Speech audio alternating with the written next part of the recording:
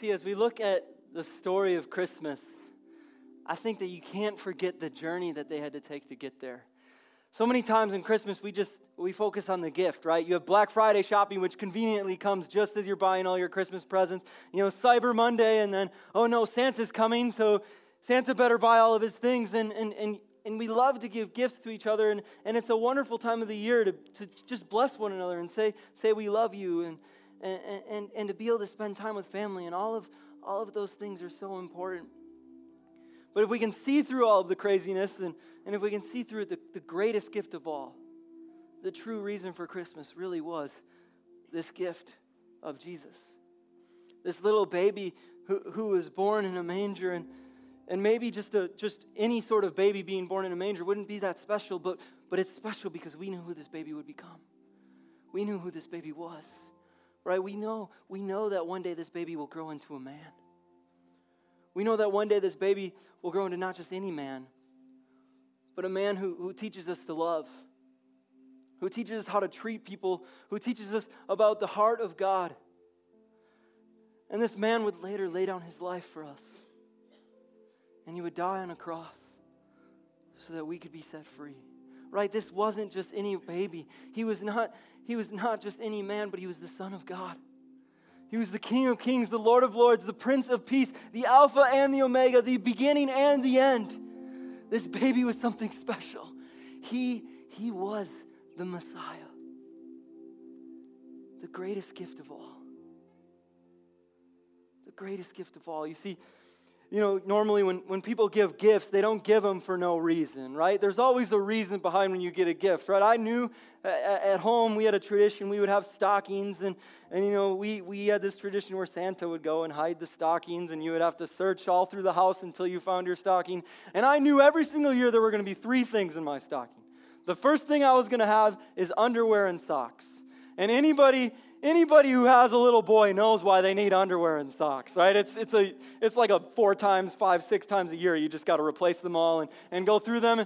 And so that was always the first thing. I knew there'd be both of those. The second thing was always toothpaste, right? Like my mommy or Santa was like, you better brush your teeth. You better have clean teeth. That was something that was always there. And the third thing was always deodorant.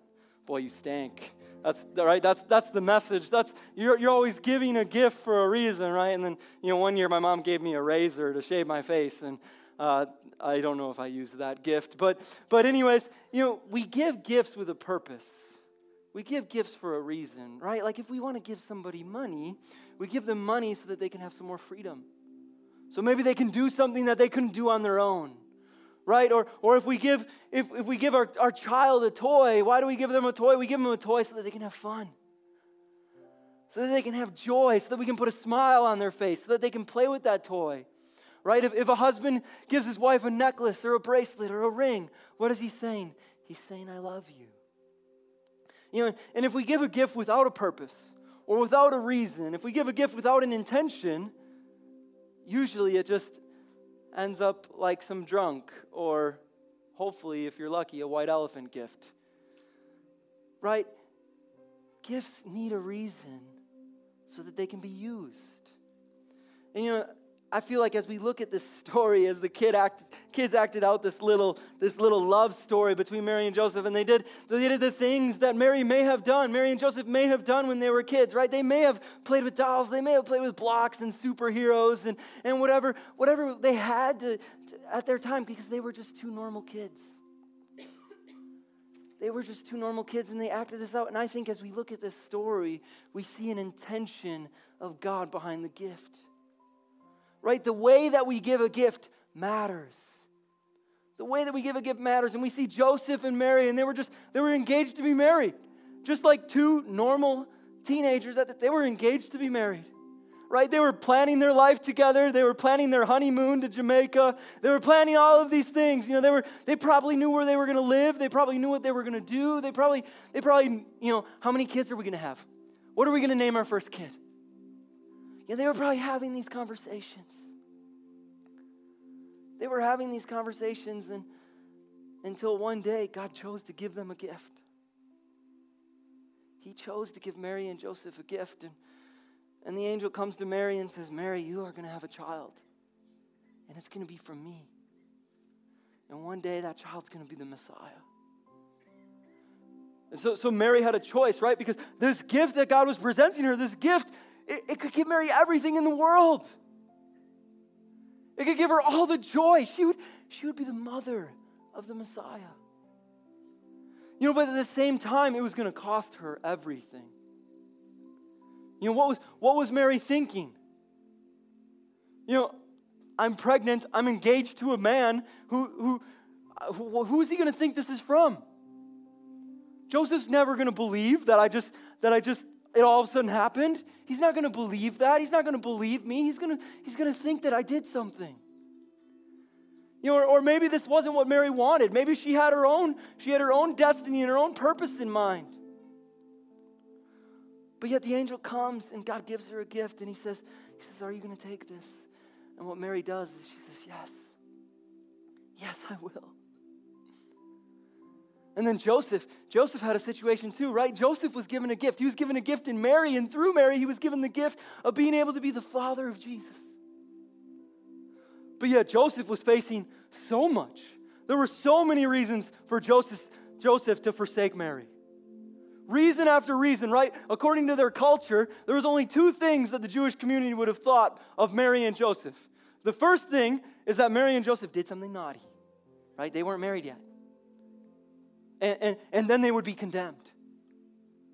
And they would be looked at in a negative light as unclean. Or the second thing is Joseph could have said, hey, it's not mine. And Joseph could have separated himself from and kept himself in an honorable position in the Jewish community. And he could have even carried out the judgment of God, because the law said that a woman who commits adultery, that can actually be an offense that is stoned for. Joseph could have been the one who carries out this justice. But Joseph was a man of honor, so he says, okay, you know what, this situation's crazy. I don't know what to do, but I'll choose to divorce her quietly so that I don't publicly shame her. He took the honorable route even before God sent an angel to him. But then God sends an angel to Joseph and says, hey, I'm doing something here. I'm doing something here. The Holy Spirit conceived that child in Mary. Don't be afraid to take her as your wife. And Joseph had a choice. Joseph had a choice, but he chose to obey God. He chose to take Mary as his wife. And then the two of them, they chose to go on a journey. Right? They could have ignored the census and rebelled against government, or maybe Joseph could have just went on by himself or something. But to spend 9 months on a donkey, or at 9 months pregnant, to spend it on a donkey, like, no woman wants that. Right? But yet they chose to do it. And they toughed out the journey. They could have quit. They could have quit when they got to Bethlehem, when they couldn't find a place to stay. They could have quit then. They didn't have to flee to Egypt when King Herod was killing the babies. They didn't have to do that. Time and time again in Mary and Joseph's life, they didn't have to choose to be obedient in raising Jesus as the child. They didn't have to choose, but time and time again they said, Lord, you gave us a gift. You gave us a gift, and we want to make it the fullest possible. You see, Mary and Joseph were just two normal people like you and I. The Bible doesn't say there was anything special about Mary or Joseph. There was nothing special about them except for the fact that they obeyed what God had asked them to do. They obeyed what God had asked them to do with their gift. You see, God sent us a gift to this world in the form of his Son, Jesus Christ. He sent us a gift into this world. And he did it through people just like you and me. He did it through us. He did it through Mary and Joseph. And not only did he send his Son Jesus through two people, but then he built this wonderful love story about how he was going to save us and redeem us and give us freedom from our sins so that we can be restored in a relationship with him. And through that process, Jesus gives us the Great Commission. Jesus gives us the Great Commission. It's what we are supposed to do when we receive the gift. Right? We don't want to waste the gift that God gives us. We don't want to waste it. So Jesus gives us the Great Commission. He says, take my name to the ends of the earth and teach people about me. Teach people about me.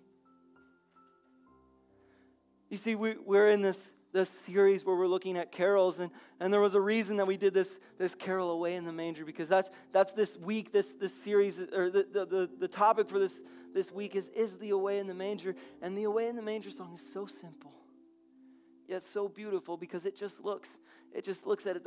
It starts with, away in a manger, there's no crib for a bed. The little Lord Jesus laid down his sweet head.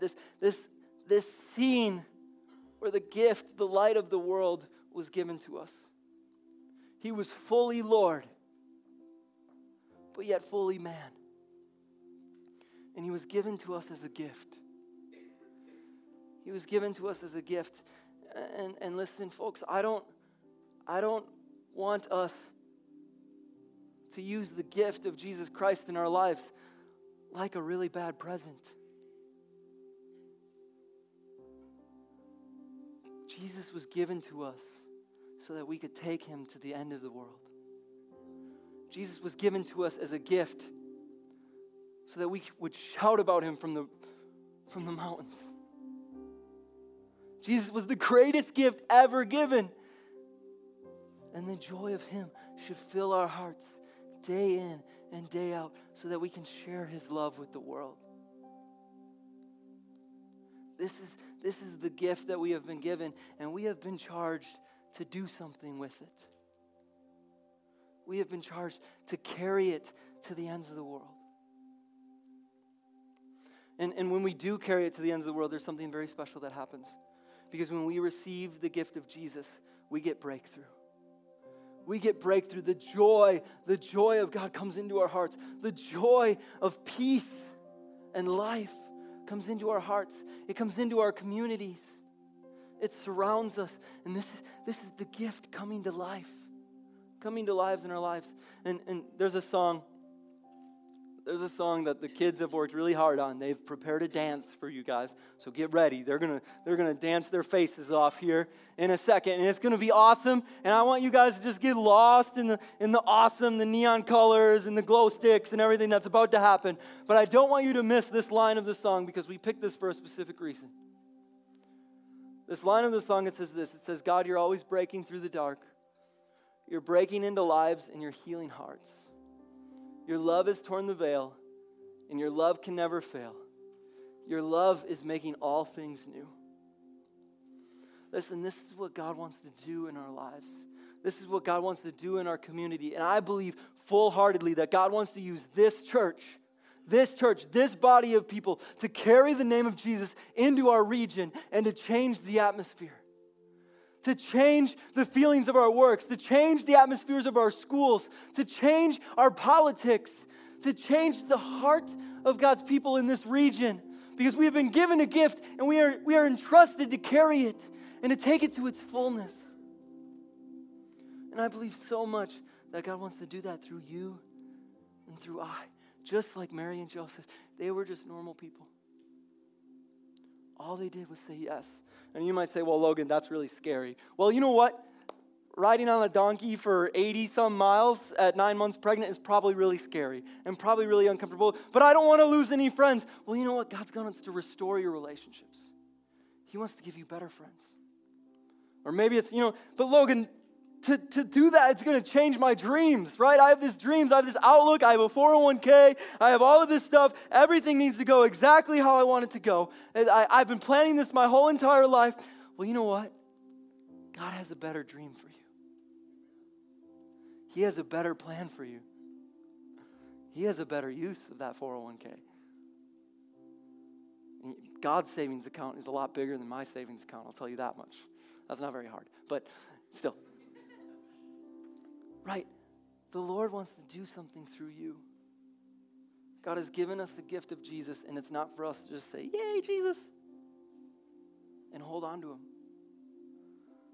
It's for us to be saved, and then run into this world with open arms and love the lost and love the weak and pick up the broken. Give to the poor. Help the needy. Take care of his children. This is the gift that God has given us, and he says, go. I am equipping you to go.